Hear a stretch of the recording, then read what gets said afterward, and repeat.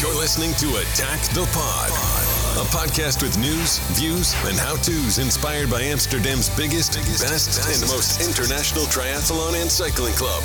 With your hosts, Neil and Matt. Here we are, back for podcast number 17, not 16, as I've been... Did I get it wrong? Yeah, well, it's actually my fault because we repeated one podcast. We repeated it, which meant it's been confusing me because every time I've been calling it a certain podcast, and then when I go to export it, I see that it's one above. So we're actually in podcast number 17. We've got quite fun. We got one for free. Yeah.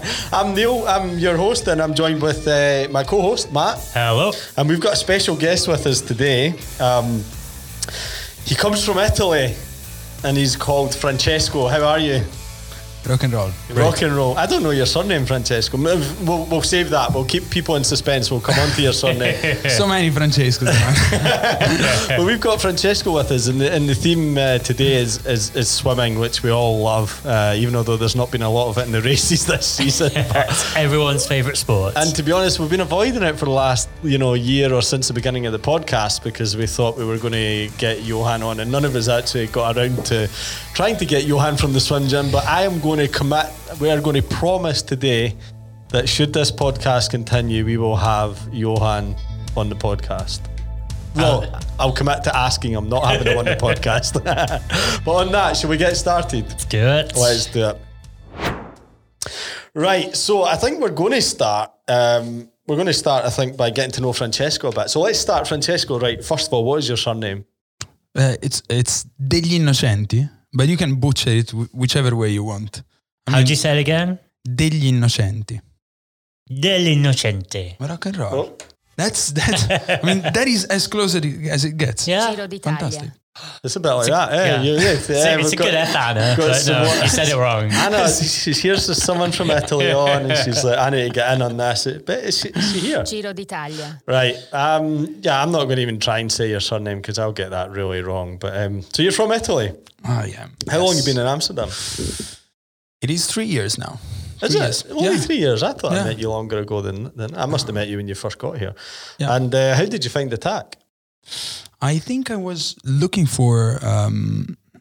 I have no idea, to be honest. But he's going to try and make something up there, but he's like, fuck it. No, but fuck it. No, but the funny thing was actually, I think that couple of weeks, I think something like 300 people found the TAC. Like, Yeah. I have no idea what happened during the weekend of Easter of 2019. Yeah. But Attack must have been putting a lot of money into marketing. That I'm sure. I think it was because the Giro d'Italia. was on and everyone Yeah. wanted to cycle, eh? Yeah, there's a load, I like the idea that there's a load of people like maybe waiting for a ferry across to North, and you sort of like ended up just cycling along with an Attack ride and sort of. So you were in the wave. You were in the first wave. So so you just got swept along, and here you are. You and not only are you a member, but you've been roped into all sorts of stuff. Like, Absolutely. you've been taking the swim. Yeah. You just came, from the swimming tonight, right? I came straight. I mean, I think I clocked a record time directly from. So you've done the swim on the bike now. Absolutely. I mean, by now He's that's running why. home. Yeah. But you've done it is a fair distance. Like when you told me I'll rush from the swimming pool, I was like, this isn't round the corner. We're in the east and that's in the west. And it's the far west and this is the far east. I mean, you would have been quicker cycling along the ring road if only you were allowed. But yeah, so what was your record time, do you know? I think it was less than 22 minutes. That is pretty fast. Good going. Yeah. That's good going. Takes me longer on the scooter, I think. Yeah, I was going to say it probably does with all the traffic lights and stuff, and no transition. Well, you transitioned into your seat just now, so that's good. I think I've forgotten to lock my bike. That's why I'm going to run later. That's okay. There's not any thieves here, mind you. Maybe down the bottom where you've left your bike. I don't know. And yeah. So tell us about your first triathlon. You have done a triathlon, right? I've done a few. Yes. Yeah. I mean, I jumped straight into halves. Yeah, just cut all the crap out. I'll just go straight for half Ironman. I don't know. Yeah, I was like, man, I might as well just hurt myself. So I want to do it again. I don't get out of bed for less than 3 hours. But I did a few of them. What was your first one? I think it was here, the Tri Amsterdam, with no, with 3 months of training. Right. It was just to.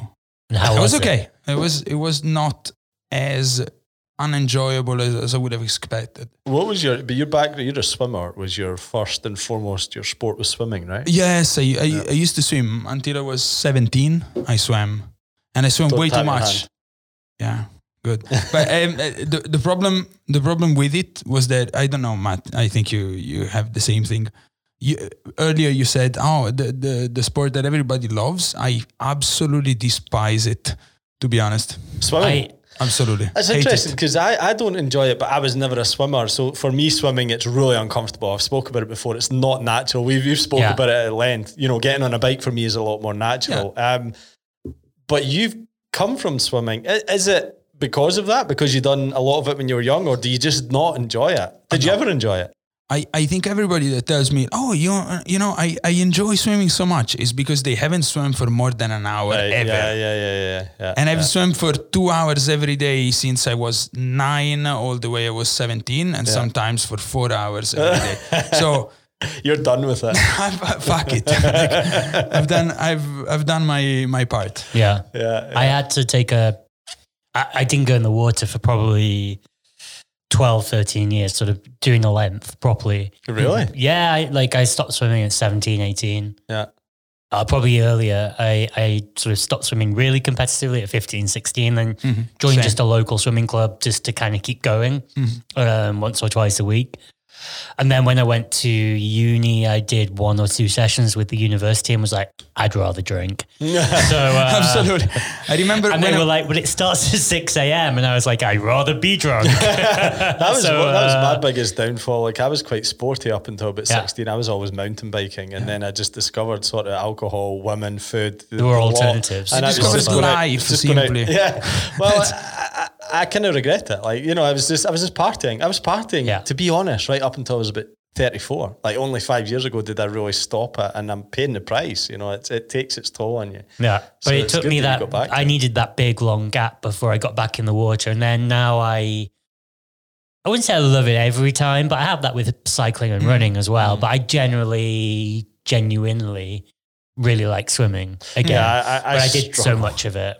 I struggle with it. Sometimes I can get into it when I feel like we'll get into that later. Let's not go talk about my swimming for now, but we're on you, Francesco. So your first ever triathlon was in Amsterdam. It went better than expected, and you enjoyed it more than you expected, which... it went okay. It was okay. Do you remember the time? I think it was 5:30 something. Just 5:30 something, eh? Yeah. I'd be well happy with that. Well done. And okay, so do you have any goals for next season?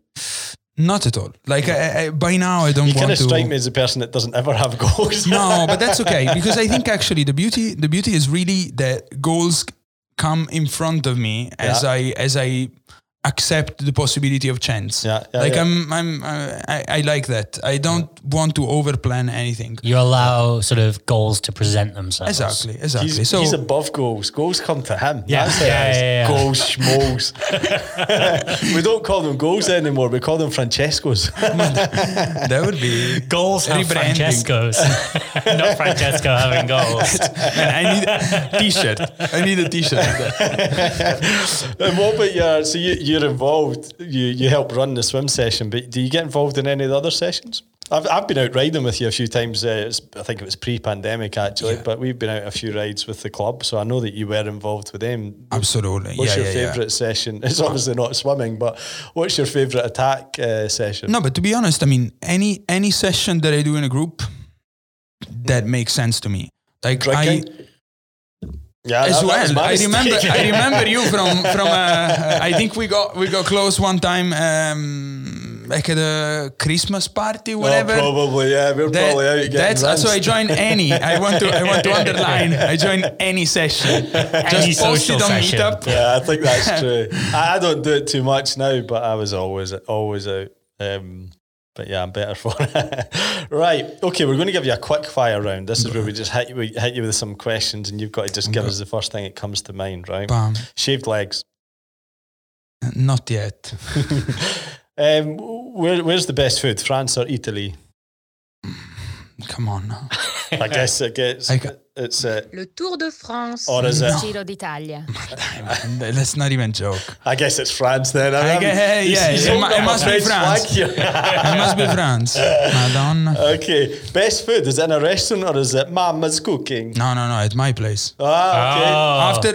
After the pandemic, that's the only thing that I'm coming out of with. Like I'm coming out of the pandemic with, like, probably, I would say, a menu as vast as a Mediterranean, Middle Eastern, Asian, all you can eat. This is an open invite. All you can eat exactly. buffet, all cuisines at Francesco's. Exactly. We'll get that on Meetup. I mean, I'm not joking. That's the only thing I basically did. What's the special, like, if you were wanting to show off and you had some people around, what would be the speciality? I have to say, I had never done it before the pandemic, but I am incredibly proud of my pizza making skills, especially in a shitty oven like the one I have. Yeah. We have my son is really into making pizza, and he makes the dough like 4 days before and leaves it to cold proof.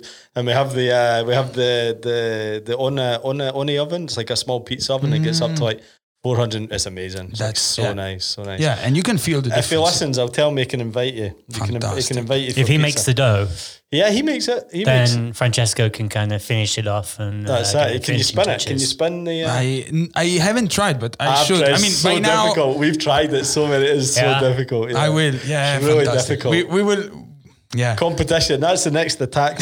Exactly. Pool or open water? Open water. Yeah. But I would say the funny thing is that I don't like to see like where I'm going. No one likes to see. No, but that's where you're not. No, but open water. People become scared if they don't see their hand. I mean, I like the foggy water of the Amstel, to be honest. You like that? Until I get the disease, of course. until I come out with every single STD of the and Corona. It came from you in the Amstel. That's what it was. Yeah, it's. I don't know. I have these. I've spoken about it before. I start imagining sharks and dead bodies whenever I see the murky water. I don't like it. Like it freaks me out. And if anything touches my feet, that's it. It's like, and that can include your other foot, right? Sometimes you cycle and you're like, what the hell is that? They become independent beings. But that's why I think I'm the most delicate of swimmers. I don't want to be like, I would rather go twice the length to reach a buoy rather than having to swim in a pack. Oh yeah, fuck it. Like I will literally. You will see a guy that goes toward the next shore and then comes back. Nice. I'm not sure if you'll get. Is this not UK terminology? Budgie smugglers or jammers? I have no idea what I didn't think that would. I know exactly what it is. Jammers are the long kind of cycling short length I've swim got them trunks. hanging up. The attack ones. The attack just ones above are the jammers. knee. That's a jammer. A jammer. Apparently. Yeah. Budgie smugglers are the old school speedos. That's what we call them. Speedo. Old school Speedo, 100%. Yes. Absolutely 100%. See, I'm not, but then I don't have the build for it. But everywhere, everywhere. Like if I have to jump in the water, even with if I'm with friends at the seaside, like I cannot swim with a bucket, like a short. Around. Yes, that to me is literally like a bucket stuck to my dick. Now we know if you breach any of the attack unofficial rules, we're going to have to make you wear a pair of jammers, like the attack shorts, and you'll hate it. I will. Yes. Right. Here's one: pineapple or egg on a pizza. But pineapple, fuck it. Let's break stereotypes. Let's break stereotypes. I can't believe. I did not think you would say that, but I'm not that type of Italian. Now, is this what's IM here? What is individual medley? Okay. So the 400 individual medley or 50 meter freestyle. The 400. Yeah, the 400 I like more. Yeah. That became my my competition. That was your event when you were swimming? At the end, yes. At the end of my, let's say, very mediocre swimming career. Did you get any medals? Did you win any championships? I mean, Italy is a big country. So I think we're 60 million. So being at the regional level and sometimes at the national level means that you're okay. And I was basically there. I was usually top 5 at the regional level. Yeah. Partly it's really easy to get medals. Magda was telling me last night, because I was all happy. I was like, when she was in Poland, I managed to do the washing, and she says, I'm going to buy loads of medals from Amazon and start awarding you them when you think you've done something good. So we can give you a medal if you absolutely, never got one. but you know, the funny thing was that actually I have, I think, only one gold medal for an event that wasn't even mine, that I ended up doing almost by chance, because the guy that was always beating me in Florence, where I'm from, ended up, actually, I met him again in 2011 in Shanghai, where he arrived 5th at the World Championships. Wow. The bastard was 205 centimeters. So he was always touching before me. I was a backstroke guy. Yeah. And he was always touching right before me. But he created a career out of that, touching before people. Yeah. And I instead have only silver medals. it's the most... You're using the same era. It's the most depressing amount of medals that anybody can ever have. Well, it's a lot more than I've got, so well done. Matt, also, what's your background in swimming? Because we know you enjoy it. So I swam since I think I joined a swimming club at 4 or 5. My parents, or my mum was quite into swimming, so she liked the idea of me doing it, and I quite liked it. And then swam more and more, joined a bigger swimming club. Got up to like qualifying for nationals kind of thing was about my threshold. I was never gonna be an Olympian or anything, but you know, I was pretty good as well. But then, like I say, got 15, 16. Have you got a bedroom of silver medals as well? I've got a bedroom of medals and trophies, actually. I did nice, okay. Nice. Yeah. I had a few records and stuff. But which event was yours? So I was a sprint fly or backstroke, and then died at anything over 50 meters, basically, which is funny because now... funny now, you done 10K last year, the longer the better. And I love, I'd really love to do like 400 IM or something now, like the really hard endurance races would and be... you were backstroke, Francesco? I was, yes. Both 100 and 200. Yeah. Okay. But it's funny because once you hit like 15, 16, there's those kids, like you say, who they just grow before everyone. And I was still a kid at 15. You know, I was still a proper child at that age. And I was competing against people who between the qualifier and the final in the evening, they'd probably have to shave twice. They were absolute beasts. And so I remember, a lot of them ended up being better just by sort of a confirmation bias almost of they just carried on winning, which got them more motivation. And therefore they'd, train harder. And it becomes a bit of a virtuous cycle for them in that way. So, two things I want to say, especially at that age, curiously enough, I remember actually in the space of a summertime going from giving 20 seconds to somebody that in an event of 2 minutes and a half to taking 20 seconds from that same somebody because of these explosive growth in muscle. Makes such a difference at that age. It was unbelievable. And I have to say, 10 years after, I started talking to people that were in the, let's say, in the one that was the most competitive club compared to mine. Mine was okay. Mine was very big, but let's say we weren't always focused on winning. Mm-hmm. The other one in town was incredibly strong and always put at least a person on any podium. 10 years after, I met one of these guys and he told me that when they were 16, there was hardcore doping there. Wow. And I'm not even joking. They were saying that they used to go around. There was especially one coach that now passed away. They used to give them all sort of things. And I remember one of them actually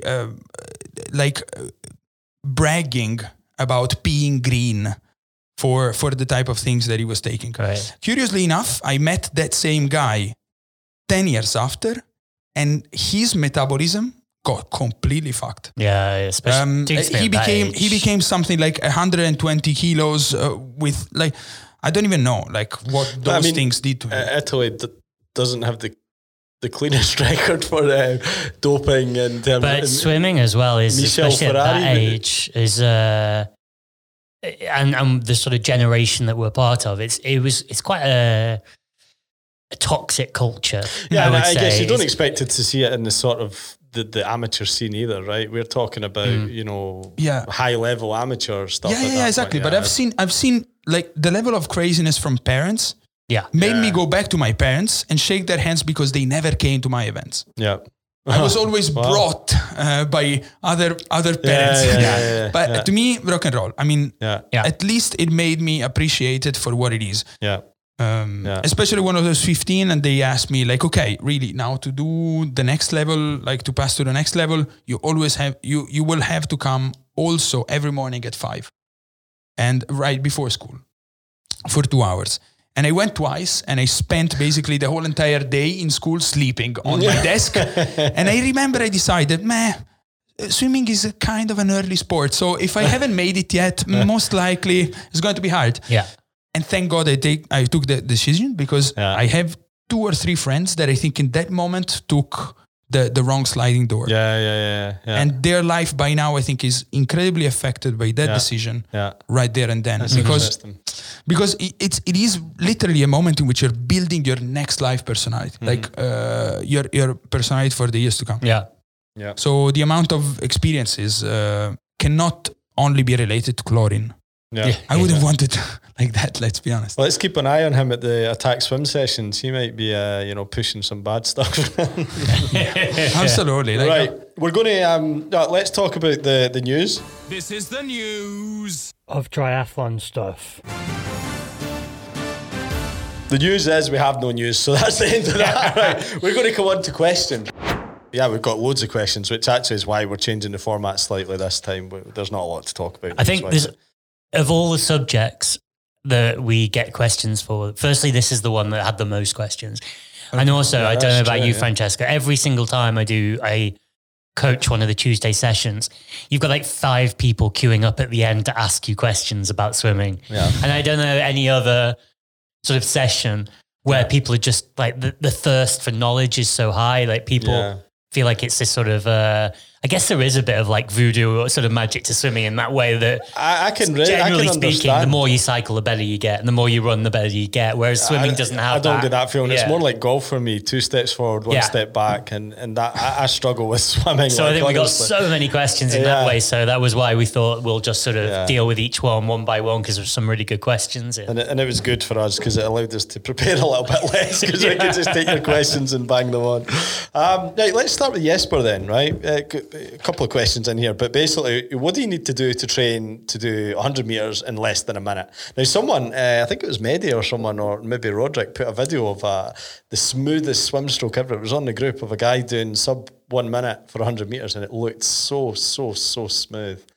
That's probably not the answer to the question, but just watching that video on the WhatsApp group, I was watching it. I even showed Magda, and I was like, "Look at this, amazing!" Like, and what was interesting was the frequency of the kicks. It was very, very infrequent. But what you need to remember with that guy is he can swim a 47-second Really? 100 meter. So of course it looks smooth when he swims Yeah, because 59. for him it's easy. That was him having a slow day. It's like Kipchoge looks good running at 5 minute pace. Like he could hop it, you know. So that's true. It's the same sort of thing, right? That it's not comparing apples with apples for most people. So let's say someone does want to do that, right? And now it's not easy. That's what we are going to say. Yeah. I mean, I'm not going to be able to go in and do that. But someone that's got a decent level, has swam, and is knocking on the right door. What will get them there?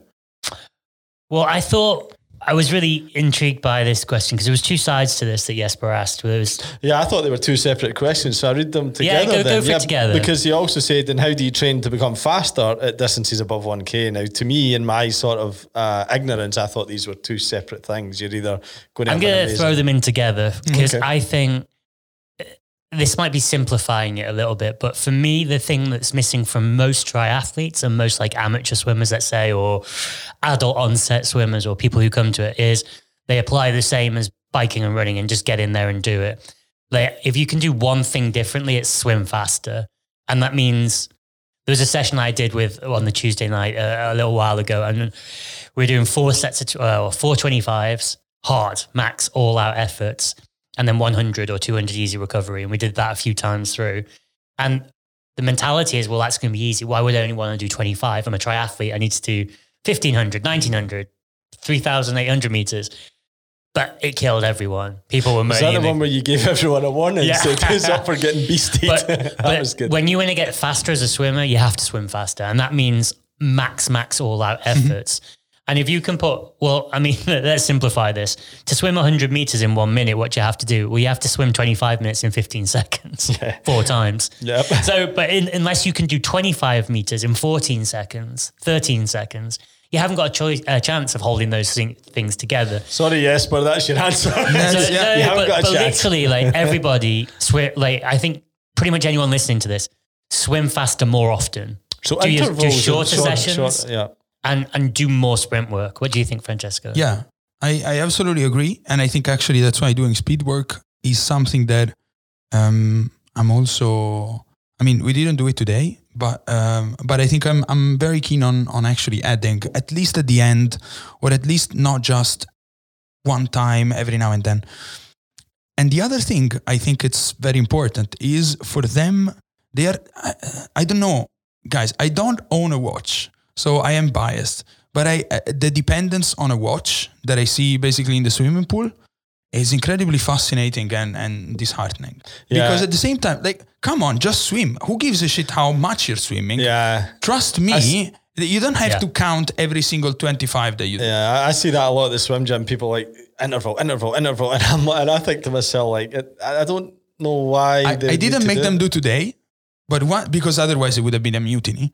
But I think the fact you're going to say it is going to cause it. Yes, but next time, I first thing, everybody takes their watch off. Yeah. But Strava. Fuck it, exactly. And on top of that, I also for you, I think like a fantastic thing for them to become better in general with a super easy win is to stop on the other side of the pool. Oh, you made us do that. Yeah, I remember on that. the other side of the pool. Yeah. And they cannot touch the lane or the end. That's horrible. So they have to constantly float. And this helps them so much catching the water. Like this is active recovery always. Yeah. Okay. And this is today, for instance, I made a short set, like let's say a part of the session in which basically they didn't touch, they couldn't hold. There were recovery moments, but they couldn't hold onto anything for something like 15, 17 minutes. And I think this is great because this is an easy win for whoever wants to be a triathlete. Yeah. So on top, like working on top speed and at the same time, not depending on your watch and keeping constant movement. Yeah. Okay. And do you think that covers the second part of the question about how to get faster above 1K? It's the same principle, right? Yeah. Get faster. Yeah. Swim faster to get faster. Like if you can swim 100 meters faster, you can swim 1K faster. Like it's just what we were saying before, that guy in the video, he's not swimming 59 seconds. Like that's not his max effort. Yeah. He's not swimming that smoothly at 59, at a max effort. Yeah. He'll be going like a windmill and it'll look like a mess. Yeah. So whoever put that video on, try and get a video of him doing his record stroke, his record time, and let's compare. But that is kind of how you can think about it yourself, right? Even if you're swimming 130 for a max 100 meter effort, you're not going to hold 130 for 10 of those. Yeah.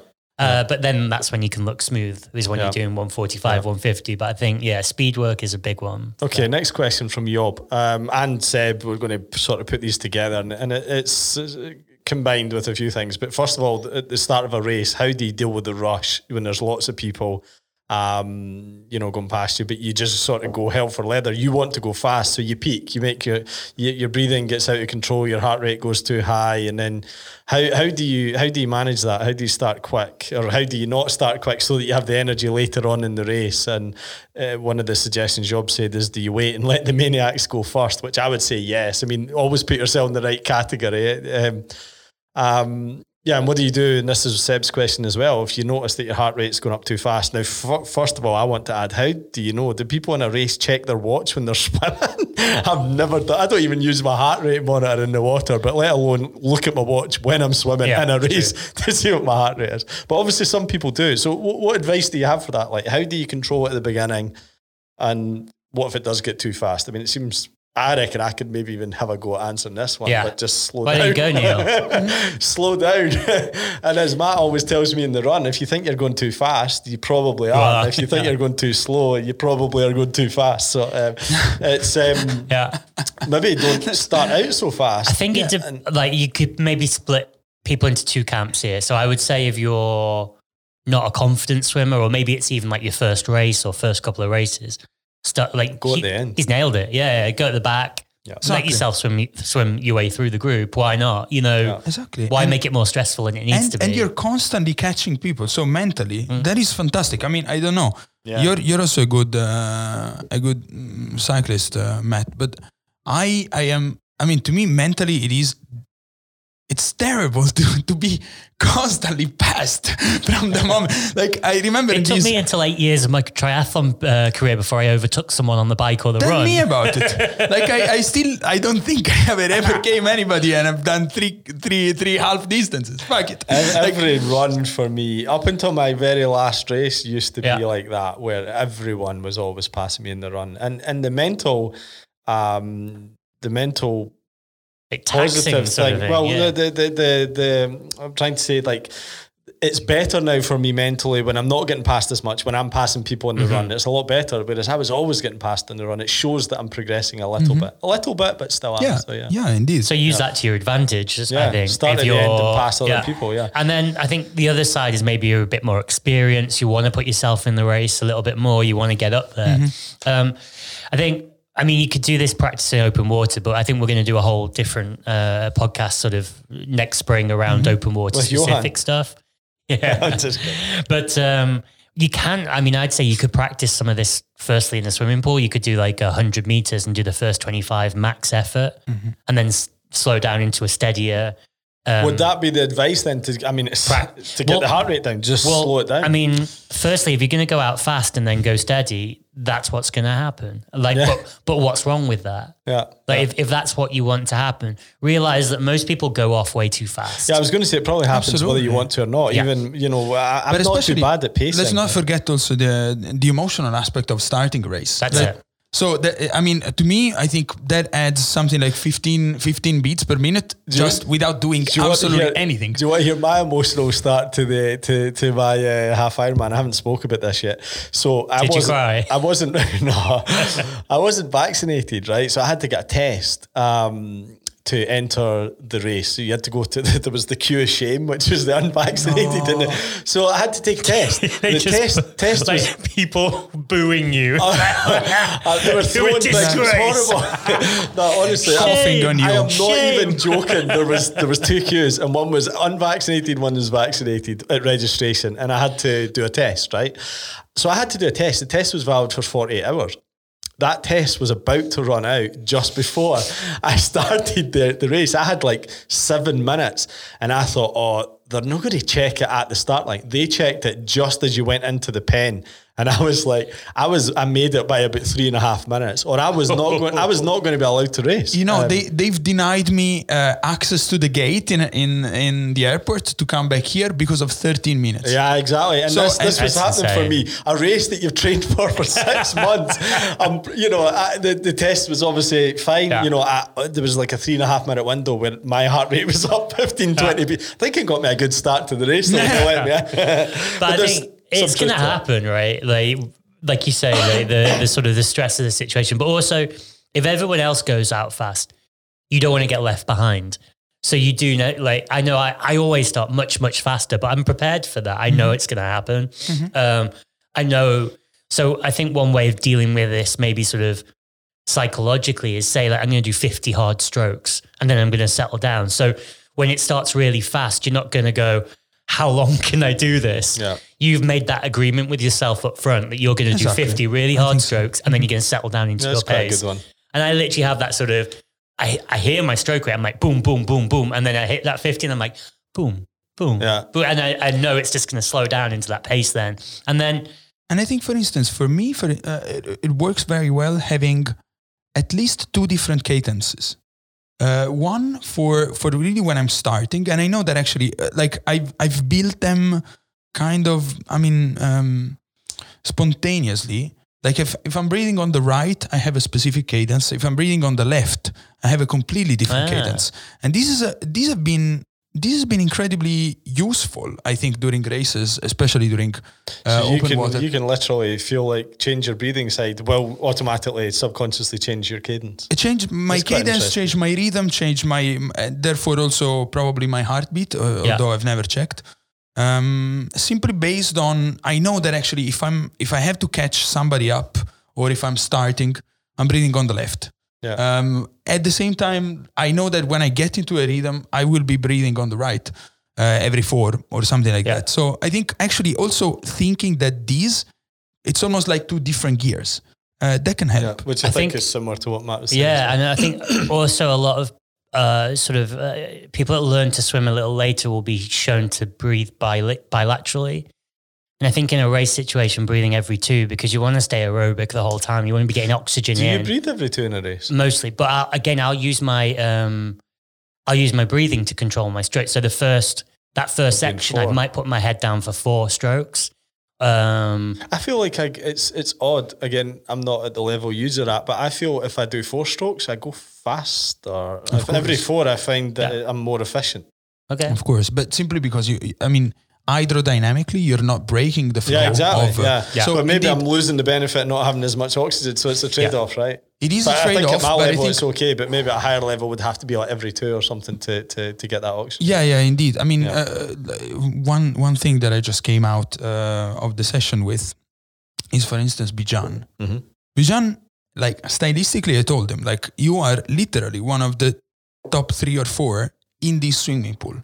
But he has a problem that he cannot breathe other than every 2. Right. So he's constantly basically lifting his head up, and that breaks completely the flow. Mm-hmm. Yeah. Like other people, simply by breathing every 4, can go faster with a style that is absolutely unwatchable. Yeah, that's me. I mean, you've even given me that feedback, and every swim coach that watches me in the swim gym gives me the same feedback, that I have to lift my head out too far to breathe. And that would explain why I'm faster with 4, because I'm having to lift my head out too far to breathe. That's a question of how you breathe rather than that you breathe. Yeah, of course. Exactly. I don't just turn and breathe. I lift my head and get into all sorts of weird positions, but that would make sense. And because of that, if I'm only doing it every 4 instead every 2, then I gain some time. But then there's a sort of an oxygen deficit that you're building up if you're going hard at that pace. And I think to if you want to, looking at the question, how you sort of calm the body back down after going fast, if you are comfortable breathing every 2, it's going to give you more chance to get more oxygen back into the body. And so you want to... I'm comfortable doing it. It's just that my swim sort of technique is that bad that I notice it makes me slower, basically, based because of what you said. Yeah. I mean, the other question to a degree is like, why slow your heart rate down? Just go for it. Balls to the wall. Yeah, go for it. See where you get. Who wants to slow down? Somebody's going to fish you out anyway. Yeah. Weeks after. But I do think like a lot of people are less able to push themselves as hard in the swim as on the bike and the run, or less willing for some reason. And sometimes you just need to sort of, nail your colours to the mast a little bit and go, well, I'm going to stick with this for 1,000 meters. It seems way too fast, but I'll give it a go. Because it's the same as that group ride that you once went on. Yeah. And you were like, sort of, breathing out your arse to stay on the back wheel, but you just about managed it, and it made a massive improvement in your riding. Like, just go out there and hit it sometimes, because I think there's a temptation to kind of take it a little too easy. I agree, but that is also because they can stop. They can stop and hold. Yeah. Absolutely, no, but I think the same. Like today, I told them, like, everybody becomes lazy in the swimming pool. I don't understand how. Like, everybody starts becoming chatty all of a sudden. Like, I don't want to be some sort of a dictator or benevolent dictator. But come on now, guys. I mean, the amount of Madonna that I said today was... Right, we've got a question from Christoph. Triathlete, right? What benefits, are there benefits to people doing different strokes in training? Or should they just be doing freestyle? To me, for instance, no. I mean, I've every time I'm sneaking, and they know it, and they hate me for it. I'm sneaking some backstroke in it, not because it was my thing, but especially because think about the position on the bike. Think about how you're standing every day in front of a computer. like you're going to cramp up like in front, basically in the front of your chest. And that is absolutely undeniable. And instead, for breathing purposes and so on and so forth, you need to be able to actually loosen up all the muscles and loosen up the chest and stay upright.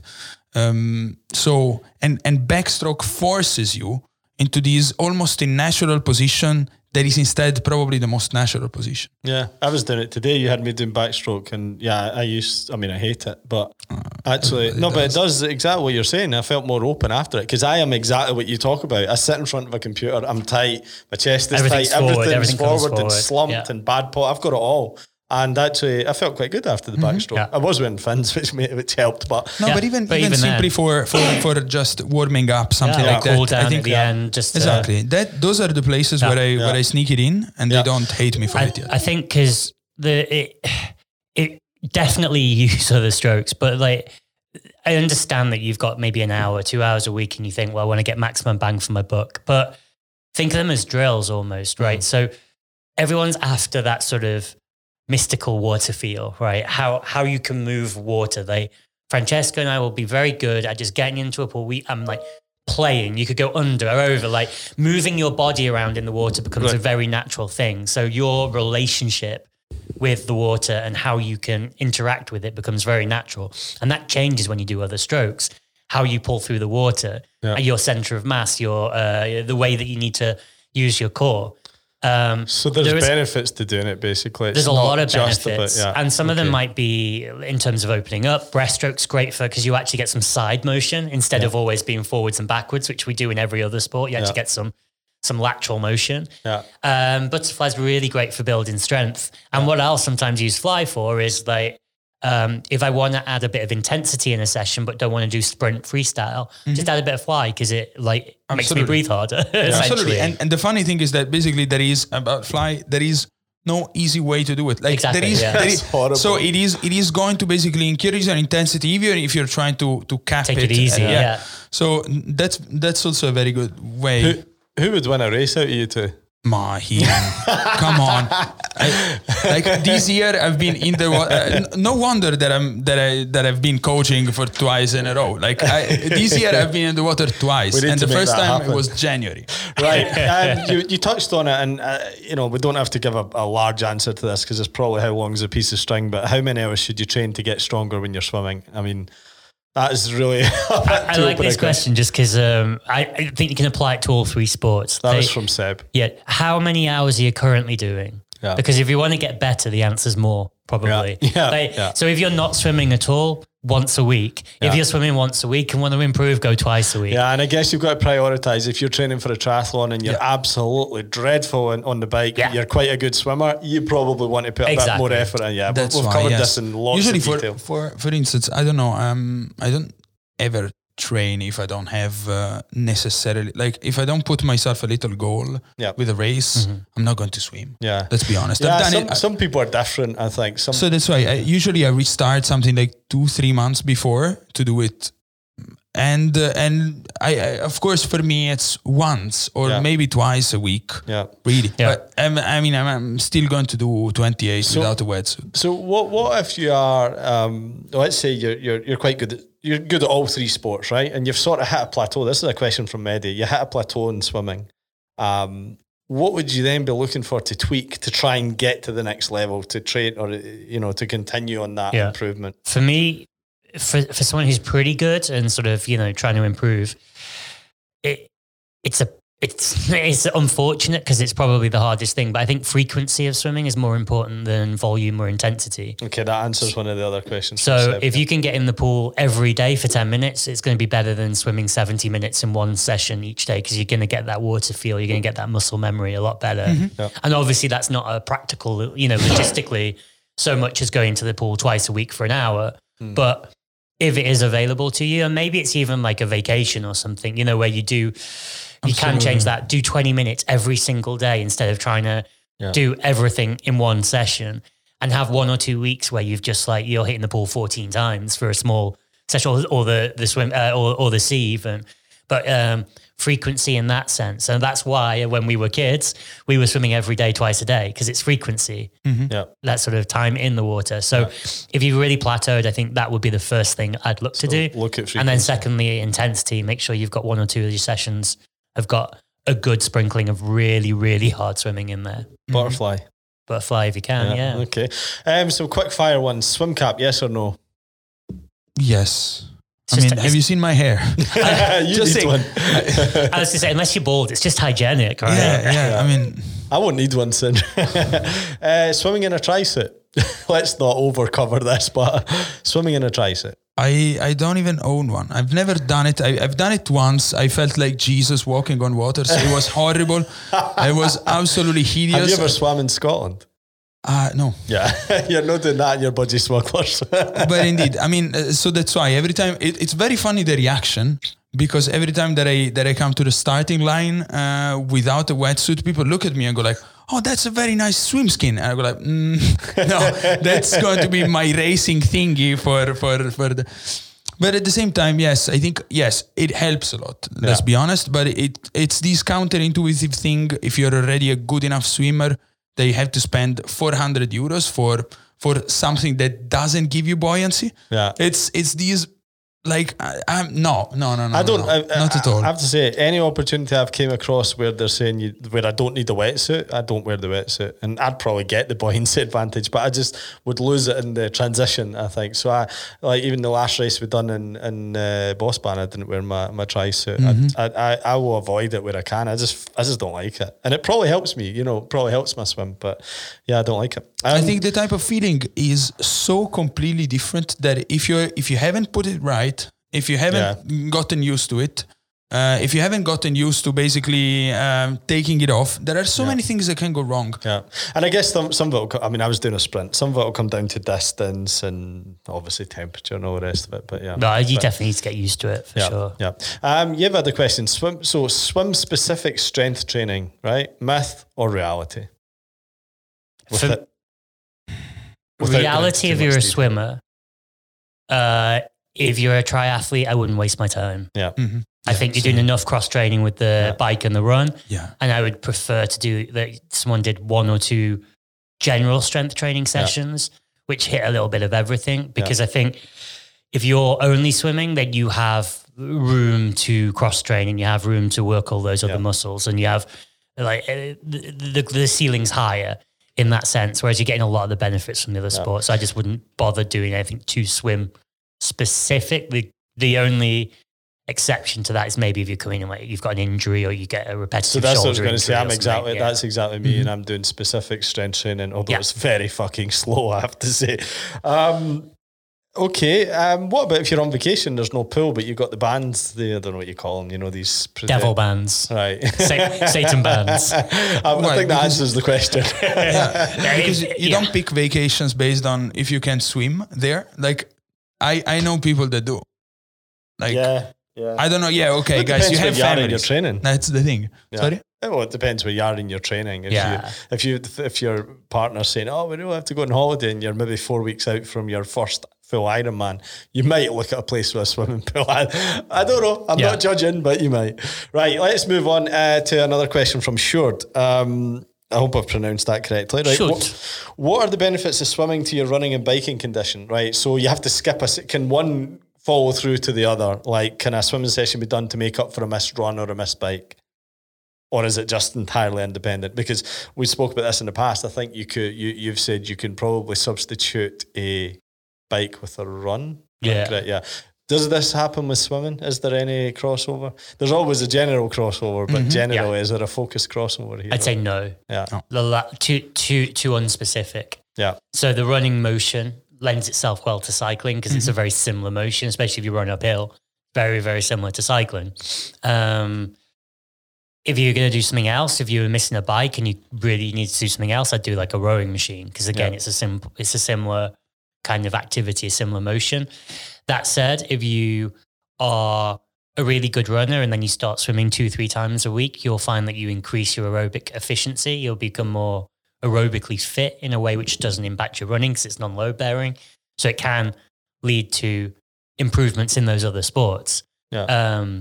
You see it a lot of times with like good runners or good cyclists who start doing triathlon and their swim and their run or their cycling improves. And a lot of it's from the aerobic benefit, because you never have to hold your breath running or cycling. You don't have to train your breathing in the way that you do when you swim naturally. Yeah. So it'll improve those, but I would never replace one purposely. I reckon Shord lives next to the swimming pool and he comes home some days and he's like, do you know what? I just cannot be fucked getting on my bike. Maybe I can do a swim. I'm going for that. Shord, give us your answers to that. I know that really works somewhere really hot. Yeah, I need to dive into. Works on a boat. Right. Geert had some questions. We've covered one of them, but the second one, swimming without getting out of breath.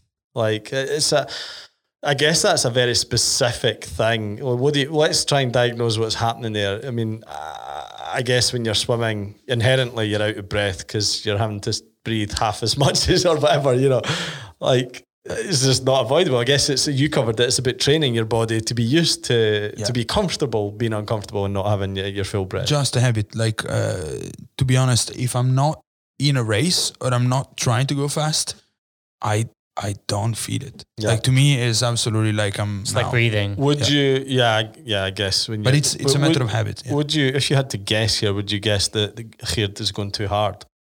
Possibly. Yeah. I think there could be 2 or 3 things happening. Either he's or new to swimming. Like, because I remember when I was new, I couldn't breathe. Whereas now it's sort of natural. If you're inefficient, obviously you're burning a lot more oxygen. So then it's. If I was to guess, what we learn when you're very, very young, so it sometimes doesn't occur to good swimmers, is breathing out into the water. So what a lot of people do is turn their head, take a big breath, breathe out, and then keep holding their breath the whole time. Then they turn their head and they try to breathe out and then breathe back in again, which makes it really hard to breathe. You really want to make the breath last as long as your head is in the water. So you're breathing out while you're in the water, and then you're only breathing in as because that can be why people find it really hard to breathe, because they're trying to do the whole action out the water, essentially. Yeah. Okay, one from Seb. Seb, you've got a lot of airtime here, and yet you couldn't even send us a recording. We could have heard your voice. How do you truly measure your pace? So you want to know your pace when you're in the open water, but you're only training in a swimming pool. Is there a way to truly measure that? I mean, that seems an obvious one to me. If you want to truly know your pace in the open water, you need to go in the open water. I think that's the question he's asking. Is there a way to truly measure your pace if you only swim in a pool? I don't know. I think I've come through as not exactly a data-driven person throughout these things. He doesn't even have a watch on. I don't have a watch. I've never checked my heart rate. Like, I'm this type of... He doesn't even know what age he is. I've forgotten it. Just know how he joined attack. Age comes to me. Age comes to me as well. But I wouldn't be so focused on it. Like, I think actually feeling that you're getting faster, to me, is more important, because you can understand. I think this is incredibly important in understanding how much you have to give, basically, before you're maxing out. I think that's different. Yeah, I totally understand what you're saying, because for me, but I think some people want. Although I'm guessing Seb doesn't, but some people want the data, like for me, it's like losing weight. I never really weigh myself. I just wait till people say, oh, you're looking good, right? Some people are just like that, but some people, I can't say it, fanaticize. You know what I mean? Yeah. Get really fanatical about the data. For some people that works. Although I can't imagine that's Seb. Seb's asking for someone else. He's a proxy. I agree with Francesco completely here, because I'd say, why do you want to know your pace in open water? Because if you're swimming into a current, if you're swimming in the sea, if you're swimming in a flat lake, get comfortable with your pace in the pool and do that by feel. So you know that if, like, I can swim 120s on 100 all day long, and I know I could do that without a watch, because I know exactly what that pace feels like. So that when I get into a open water, I can kind of have a rough guess at that, because I know what that feels like for me. It's sort of a 3 out of 5. I'm pushing, but I'm not pushing too hard.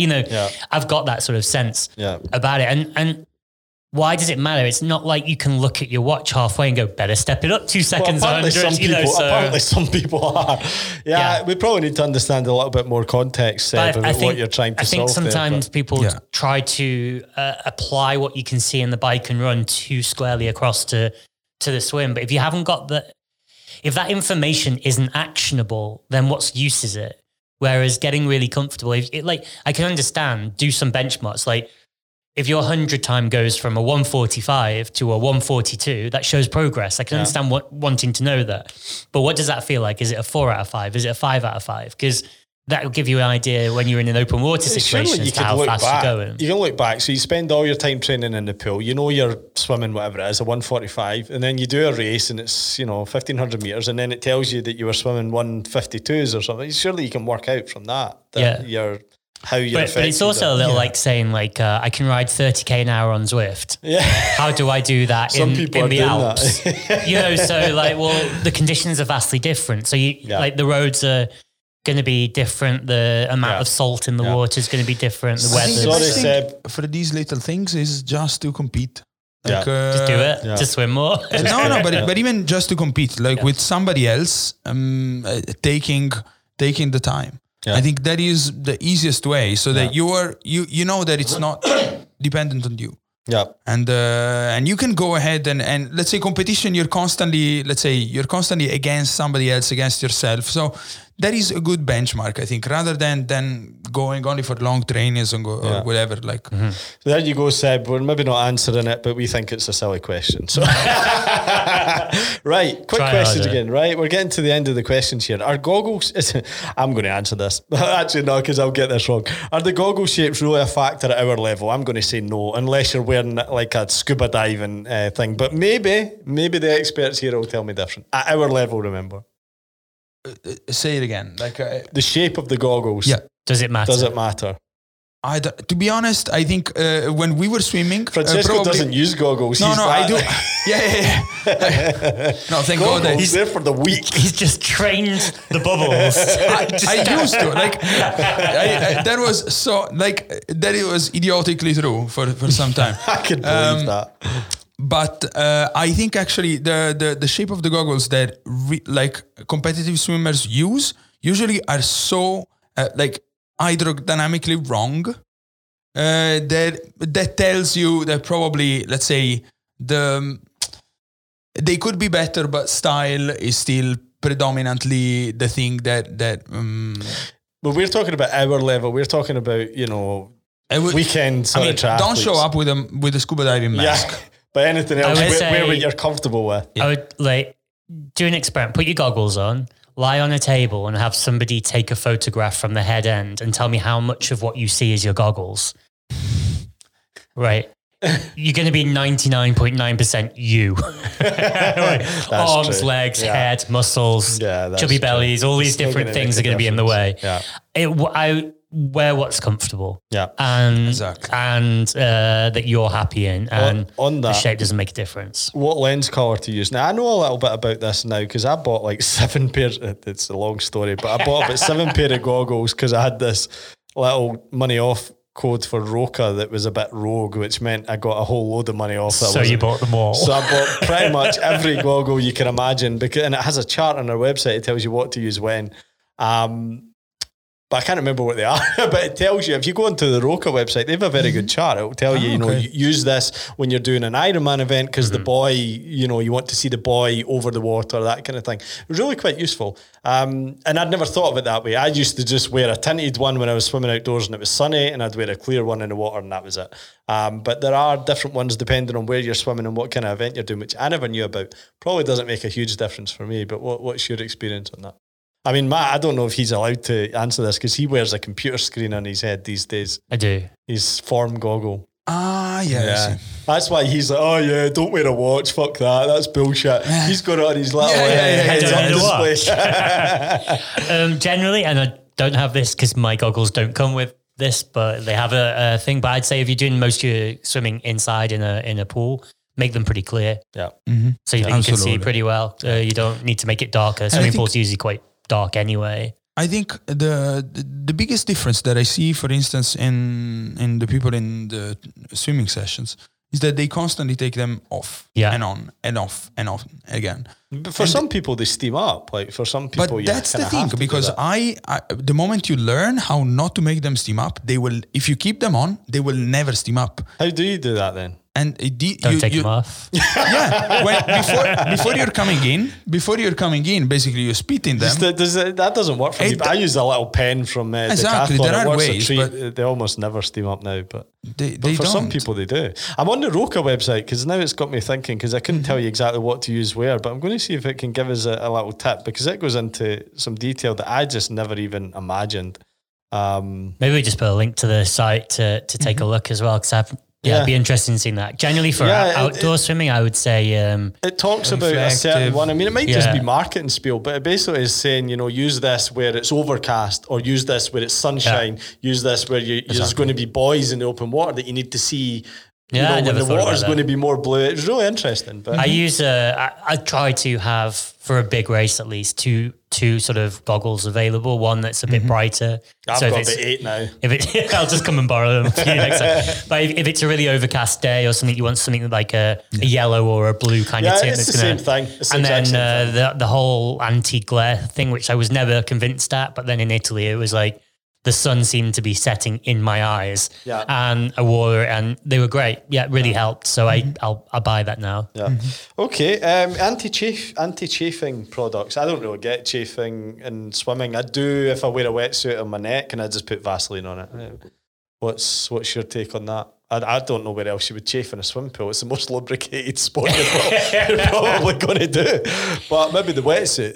Yeah, if you're just getting chafing in the normal stroke, you probably got a technique issue. That's what happens when you swim with your clothes on, right? You should stop swimming on sand and probably should get in the water, maybe. Maybe there's a clue here, actually. The next question is, does Vaseline really ruin your wetsuit? I mean, it hasn't ruined mine. I only wear it in races. I don't wear it when I'm doing I've never seen evidence of this, so I would Vaz away. I put it on my neck because I find something rubs my neck, and I don't feel it until later on after the race, but my neck hurts. It's been chafed, and so Vaseline rub that on, works a treat. I even use it if I'm doing a long run, like I done an ultra. I put it between my toes. That was a little tip I learned, and it worked a treat. The one for a wetsuit for me, which sort of worked or has worked best, is the first swim of the season. Make sure it's quite a short one. The first time you wear your wetsuit, because you will get some rubbing. Yeah. But keep it nice and easy. And then either get a photo or like sort of feel, because it never chafes where you think it's going to chafe. Yeah, that's true. So sort of mark the spot essentially on my neck. Because I always like go right up into, it's actually quite high up that I chafe. And I'm sort of doing it onto the sort of top of the shoulder. Yeah, and I learned the hard way. neck, it was right up the bottom of my hairline, basically, from the wetsuit, which sits a good couple inches down. So something's happening, and I don't even know. I just put Vaseline on it. And now, any wetsuit that says it uses anti-chafe technology, bullshit. It's absolute nonsense. This might be a specific question. It might even be a gender-specific thing. I don't know. There's 3 guys sitting here, but maybe there's it chafes in different ways. So if anyone knows, by all means, let us know. But I think it's relating to the wetsuit anyway. But I have to say, for me, the biggest difference in feel that I had, even compared, I mean, of course, the wetsuit, of course, but the moment you are shaved and you go into the water, it's a different world. Yeah, we don't experience that. We don't shave. Tell me about it. But of course, even just the legs. That's true. Yeah, you get that is unbelievable. Like even for a shower. But do you think that's just a feeling? Like if I was to shave today, it feels cold. Yeah, but it's not. The feeling of water going away from your legs. Of course. That is for me was even more like than I remember when I was swimming a lot. When they gave me basically the big swimsuits. You remember that until 2009 you could wear these giga thingies. Yes, exactly. Things, the shark skins. And for me the difference in feel was even higher when like shaved rather than with one of those basically boys dressed like you. Okay, I've got 1 or 2 questions just to round up. I want to shoot across to Francesco. So What is the one thing that the average swimmer or average sort of triathlete swimmer could do or could incorporate into their swimming that would help them improve? I would say the best thing ever, especially for a triathlete, forget the legs. Absolutely. Forget the legs. I mean, the legs, the least you're using them, the better you're swimming. And that is almost undeniably true. And that is always consequential. If you don't feel that you need to use the legs a lot, that means that your style is right. That means your proportion is good. So there is a good signal. Every time that people ask me about the legs, I go like, next question, but sorry. Just to sort of clarify that though, you don't want to get to a point where you're not using them so much that they're sinking you, right? So you want to use them enough to get the leg, or maybe that's in the core, but getting the they core are tight enough. a counterweight. Yeah. Legs are a counterweight, just to counterweight basically the rotation of the shoulders. So that's why you don't want them to have them stiff. Yep. You don't want them to be, let's say, you don't want to focus on them because they're going to basically become, then the torso becomes the counterweight to the legs. And I think there is nothing worse than that. Yeah. I think that's good advice because a lot in terms of propulsion, it's always sort of 85 to 90% comes through your arms, even a sprint swimmer. Yeah. So who are, kicking Good 6 feet kickers, kick really with their size 18 feet and stuff. They're flippers. But I do think you need a good body, focus on good body position instead of kick necessarily. But a kick can be part of that. But I think that's the focus. Exactly. How about if there was one drill that everyone could do or that everyone should do? For triathletes, yes. I mean, I think learning really how to glide. That is another good sign. What do you mean by that? Gliding into the water, really flowing with very few strokes. Right. Okay. So you mean, a slow, an efficient stroke, Exactly. streamlined. Yeah. Absolutely. Okay. Absolutely. And that you're still moving forward essentially as your hand quite- enters the water, that it's not just a kind of pulling through quickly. Very few strokes. I think that's another good sign that you're doing it right. I mean, if you're moving, if once again your legs are not sinking, I would say a fantastic thing, especially when I'm coming close to a race and I realize that I panic because I haven't entered the swimming pool for 6 months. Put your watch on. It is. I wear. I mean, when I was a kid, we used to wear one of those elastic bands on your legs, on your feet. Yeah, I've seen it. So that basically your legs are going to sink horribly, and in that case, you have that is good, especially because your cadence of arms increases, and that's okay. That's almost like another stroke that you can decide to use. Mm-hmm. That could be, but I think for a normal person that I would never, because otherwise I have to fish him out. Yeah. Okay. No. Not And what about the biggest mistake? Too much watches? Absolutely. Too many watches. If they Come want to on give the me one, podcast. I can hold it for them. No, I'm joking. But I would say a reliance on too much data, especially in the water. Yeah. Water is about feel. Yeah. Okay, we're done with the questions. We're going to quickly, Matt is going to give us a rundown in 60 seconds. He's going to tell us. And your training plan. Right, Matt, right, we're in November. Gosh, where time goes. Where should people be, right? We're training for the same event. Yeah. I'm training to beat Matt. I'm just kidding. For Copenhagen, right? So let's say someone's got their first event, say April, or where should they be now? So I thought rather than just going over we've done this last year for swim, bike and run, but maybe just focus on the swimming now and put a tiny bit more detail there. I think you've got two ways of attacking this. If you're still struggling at getting over from last season, if your break wasn't long enough, or if you're a very good swimmer, you might just want to get in and do some easy yards at the moment or easy meters. That's what I'm doing. So just tapping out some easy sessions, keep the intensity very, very low, and just have it kind of ticking around in the background just to build a little bit of volume there. If you're looking to improve, if the swimming's your focus this year, I would say pretty much if you're only swimming twice a week, even 3 times a week, just to revisit broken record this one, but have some intensity in every single session that you do. swim really short, fast efforts. And by really short, I mean, you can get away with doing half a length max effort, a length max effort. I would say 50 meters is your absolute tops for going hard. Because at that point, it's becoming more of a VO2 effort than an anaerobic effort. And when you're doing that, like, ignore everything we've just said about a good stroke. Get your arms to go around as fast as you possibly can. Kick as hard as you can. Make as much splash as you can. You just want to be pulling and speeding that stroke up as fast as you can just to do this. This is like, we're going to build like strength and swim speed over that and then sort of extend that out. But yeah, for this month, next 2 months, whatever, if you really want to improve 2 or 3 times a week, doesn't have to be the whole session, but have sprints. Absolute all out, feel sick afterwards sprints in your session. We've come to the end, but we usually talk about books or videos or whatever we've been watching. I'll go, because I'm struggling to think of something, but Squid Game is an obvious one. I don't know if you've seen it. I haven't made the jump. Brilliant. Absolutely brilliant. One of the best things I've seen since Breaking Bad. Kipchoge, the film, I bought that. You've got to buy it these days.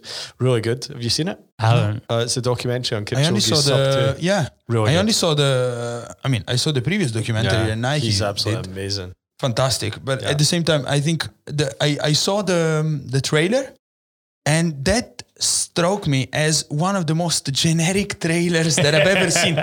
It was just I don't know, the orchestra and then somebody and like a big beat and then a couple of like scenes of him running and then a big inspirational thing. I was like, Jesus Christ, this could be whatever about whoever. Don't you watch it, right?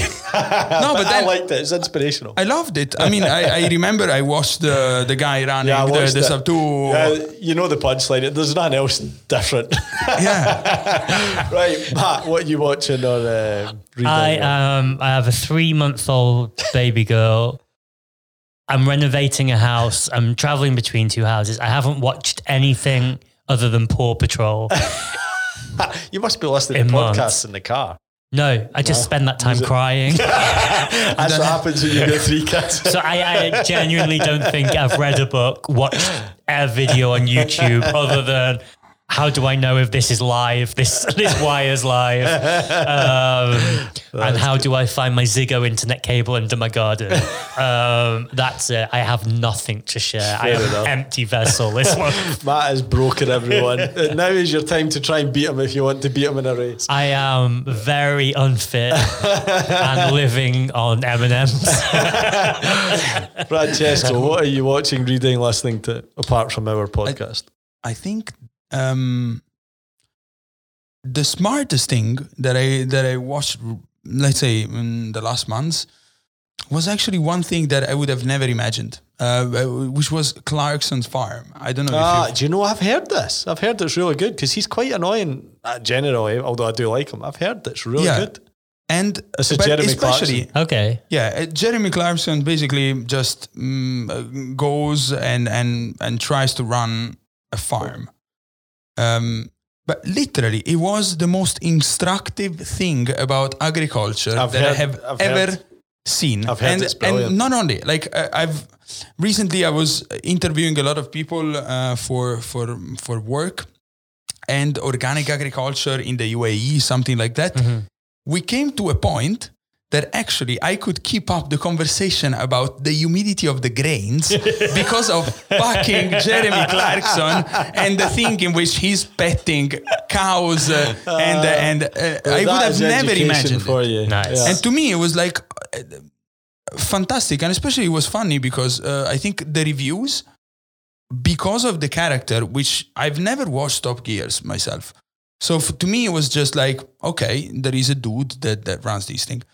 But his character, especially in the UK, has become quite controversial to a certain extent. Yeah, he can be quite nationalistic. Exactly. And at the same time, the reviews were only focusing on the fact that he was the head of the show. Reviews of him rather than exactly. And it was fascinating because they were so incredibly polarized between people saying like, this is absolutely fantastic, or he is an idiot, or people in the middle saying, this is absolutely fantastic and I don't want to admit it, which was absolutely brilliant. Well, it's like that's just a sort of microcosm of the world, right? That it can be fantastic and he can be an idiot, right? Yeah, Those two things Absolutely. I could resonate with what And I they're think saying. in that case, he comes out of these series as a fair idiot, like because he is one that the first thing he does is he buys a Lamborghini tractor. I was going to say Lamborghini was born of tractors. Yeah. And people immediately tell him, you're an idiot, that's too big, that's not what you need. And Lamborghini is a shit brand for tractors. That's why they went to cars.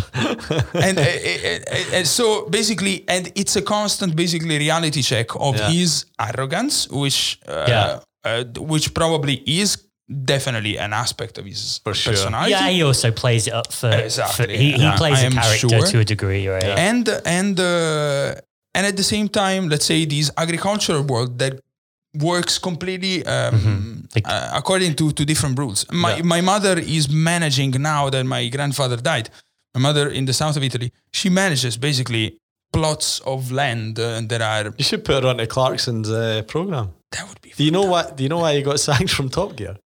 I have no idea. He punched the producer. He did. No surprise, is there? Well, no. on that, only Matt Should will we get punch that. the producer now? And on that bombshell, we'll finish up. So thanks, Francesco. Thanks, Matt, and we'll hopefully see you again next one. Ciao. Right. Ciao.